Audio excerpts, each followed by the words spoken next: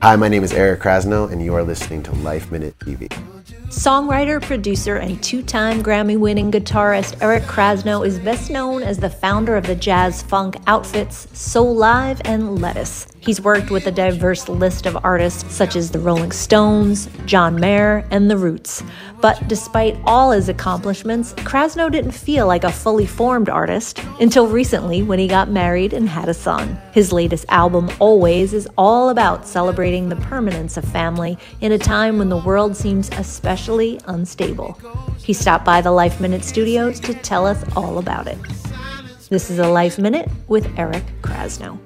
In the beginning of the pandemic, when everything shut down, I had just moved to California a few months prior and gotten married, and my wife was pregnant. So there was a lot going on there. I was supposed to leave and go on tour for a few months and then be home when my son was born. But of course, all of that changed, and I had a recording studio behind my house there. So I just thought, okay, let me start creating, and I hadn't had time at home in forever. I've just been a touring musician my whole adult life. And most of the albums that I'd made were, pretty rushed, in terms of like, okay, you're in the studio for a week, you're in the studio for a few days. So I just decided to kind of take my time initially. And I was thinking maybe I would just do it acoustic or just do it myself because there was not a lot of collaborating going on. And I met a guy named Otis McDonald who is an incredible musician and producer. We actually met through some mutual friends via Instagram, and we started talking, and I became a fan of his music, and we just started sending ideas back and forth, and he asked me to be a part of a compilation that he was doing for charity. And we did a song called The Man in Me, it's a Bob Dylan song, which was just something I'd been listening to, had been kind of resonating with me with like being a new dad. And so we made that one song and we did it all via the internet. I basically played guitar and vocals, and I sent him the tracks, and he added drums and keys and all different instrumentation, background vocals, and that kind of set off, once I heard the song, what he did to those tracks, I was like, man, this is incredible. Let's do some original music. So we just started working. We did the song Silence next, and then kept going and made the whole record pretty much that way. And it was crazy because during that time, the technology was kind of advancing in real time. Like Zoom was brand new and then became this thing everyone was doing all the time. So we started utilizing that because he has a recording studio up in San Francisco, and I was in LA, but we would, and also we just kind of had this really interesting connection, not beyond music too, because he had just become a dad, or he had a 1-year-old son, and right when my wife was pregnant, and so we were talking about being a dad and birth, and then after my son was born, he had another son. So this is all spanning since the beginning of the pandemic. And we've just continued to work on music. We made Always, and we actually have kept recording even past that, and we have a lot of other music. And now he's actually touring with me in the band and playing bass in the band. And we created a band around this album, basically. It's called Eric Krasno and the Assembly. And so it's just, it was one of those things where the pandemic brought a lot of horrible things, but this was the big silver lining for me, was creating this record and creating this new band. There was this just feeling of gratitude for me. Being able to be home and be with my wife and new baby and stuff like that. I think I also just felt really fortunate because like a lot of people, well, especially in the music world, when things shut down, people stopped working, and a lot of my music friends came home and like they're not used to just being alone, and I had this really amazing support system around me. So there was just this feeling of like gratitude and groundedness that I needed. I had been touring for so long, and I love doing that, and I still love doing it. I'm getting back out there now, but I'm thankful for that time. That special time is commemorated on the album cover with his wife, who was expecting at the time. I had to convince her that so she has a friend, Stephen Borash, who is a really great photographer, and he specializes in maternity photo shoots, which I, to be totally honest, didn't even know that was like a specialty thing. No disrespect to anyone that does that. I just had no idea.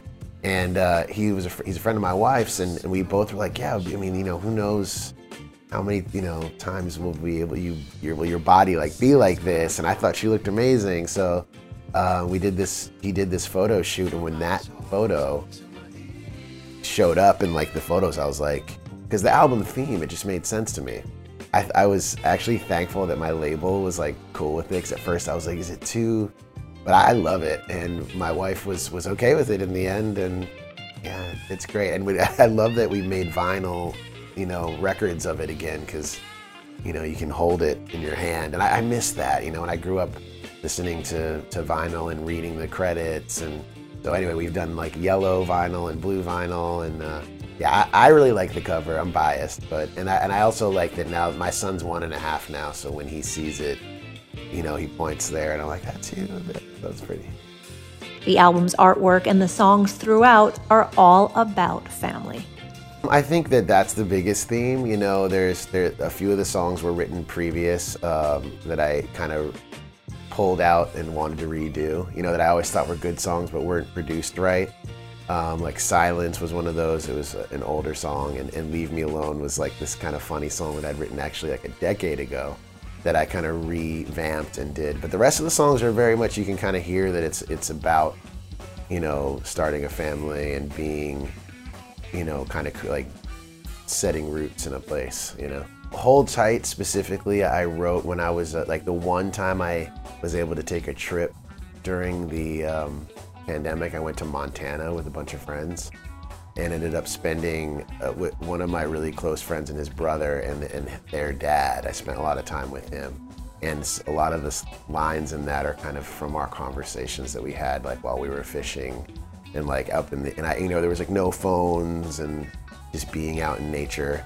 It's sad, but he unfortunately passed away a few months ago now, so it kind of like really hit home. I wrote that song just while I was really up there in the mountains and on the river in Montana. I had this little guitar, and so that song's really important to me because of that theme. For Krasno, it's always been about family. My grandfather was a musician. He actually was a surgeon as well, a heart surgeon that was always into music, and then later in life started performing and recording professionally. So when I was a young kid, he had a lot of music around. My brother and my dad are both musicians. You know, it's not their you know, main job, but they have a lot of fun playing. So music was just around my house. My uncle is in the music business, so it's just been around me my whole life. And kind of, you know, once I was about 13 or 14, I just kind of knew that's what I wanted to do. I didn't know how I was going to do it, but I knew that's what I wanted to pursue, and I'm glad I did. I mean, I still, it's one of those things where it's just endlessly inspiring. You know, I always hear new music that inspires me, and there's always things to work on no matter how much you practice. So my first instrument that I ever had was a bass, and I still play bass quite a bit, and then guitar shortly after. Actually, when I was really little, I played violin for a very short stint. I was like 3. There's this thing called Suzuki violin where you like learn with your parents. So, but my mom would always say, oh, you had like a good ear when you were 3 and you would sing these songs back and play, but I just, the like reading music and as a kid just wasn't, it wasn't until I like discovered rock and roll that I was like, oh, this is cool, you know, I want to do this. My older brother was 6, she's like 5.5 years older, and when I was about, you know, 11, 12, he had a band, so they used to like rehearse in my basement, and that's when I was like, oh, these guys are cool, you know, the older kids, and we're hanging out. And so that was when I really wanted to learn how to play. And I remember like Led Zeppelin records were the thing. Like when I heard Led Zeppelin, I was like, oh man, you can make a guitar do that. And then it was Jimi Hendrix, and then I was just, after that I was kind of obsessed. There was like a shrine in my room, you know, like of Hendrix records and posters, and You know, I was just into like psychedelic rock. I was into the Grateful Dead. I was into the Grateful Dead before I even played music because my older brother liked them. So I like went to see them when I was a kid. And then fast forward, you know, 20 something years later, I started playing with Phil Lesh and friends from the Grateful Dead, and we were playing that music. And my dad, you know, came to those shows and was like, if you could only, you know, when he was a kid, he was like trading the tapes and collecting things. So I was into that. And then I got really into like jazz and R&B music. I mean, that's the things, I'm kind of into all of it. And then I was into hip hop when it, like, you know, like Run DMC and the Beastie Boys when I was a kid. So I kind of had phases through everything. So, and that's something that has stuck with me. And in making this record, if you listen to, there's elements of all of that in there somewhere, you know, from like folk music to, you know, blues to hip hop and whatever. It's pretty much all in there. You know, that's what I always am trying to craft, is my own sound while still kind of paying tribute to all those. Through the years, with Soul Live, with my band, we opened for a lot of amazing artists and got to work with Stevie Wonder. Sat in with us before. We toured with the Rolling Stones. We toured a lot with Dave Matthews Band, and I mean, so many people. The Roots and John Mayer, and it's hard to put my head around it all. But and then in recent years, I've done a lot of work as a musical director and producer. I produced Aaron Neville, and we did a concert at called Love Rocks, the Beacon Theater, with Mavis Staples and Melissa Etheridge and Keith Richards. So I've been so fortunate. I mean, I've gotten to work with so many of my heroes and gotten to meet and play with so many amazing people. Yeah, so I'm very, very thankful. So many of the people on my wish list I've been able to come in contact with. Pretty special. As for anyone else he'd still love to collab with? I'd like to work with Jimmy Page at some point, now that we're talking about. I worked with Robert Plant a few years ago, which was insane. And I got to play the guitar parts from those records that I grew up on. But yeah, I'm a big Jimmy Page fan. I love Jeff Beck, the guitar player, who I've never met him. So there's still a few out there that I'd like to meet and play with. If you'd like to catch him play live, you can. He's back on tour right now. Starting in New Orleans during the Jazz Fest down there, and we work our way up to New York. We'll be playing the Brooklyn Bowl in New York, Brooklyn Bowl Philly, Portland, Maine, Baltimore. And then in the summer, we have a bunch of festivals. Staying busy doing that, and I'm also recording more and producing records with other people, with other artists. So, you know, just staying busy and making music. I'm glad that we can get out and tour again, because we actually had to push back our tour a couple times. We did our first leg of the tour here in February, but it was originally for the fall. So now things are starting to open up. It's still, you know, it's a strange time to be touring, because like one day everything's okay and a week later, you know, but I'm just glad to be doing what I love, because the thought of not being able to play music for actual people is scary. If you want to hear this interview again and more interviews with other music greats, don't forget to check out and subscribe to our podcast, Life Minute TV, on iTunes and all streaming platforms.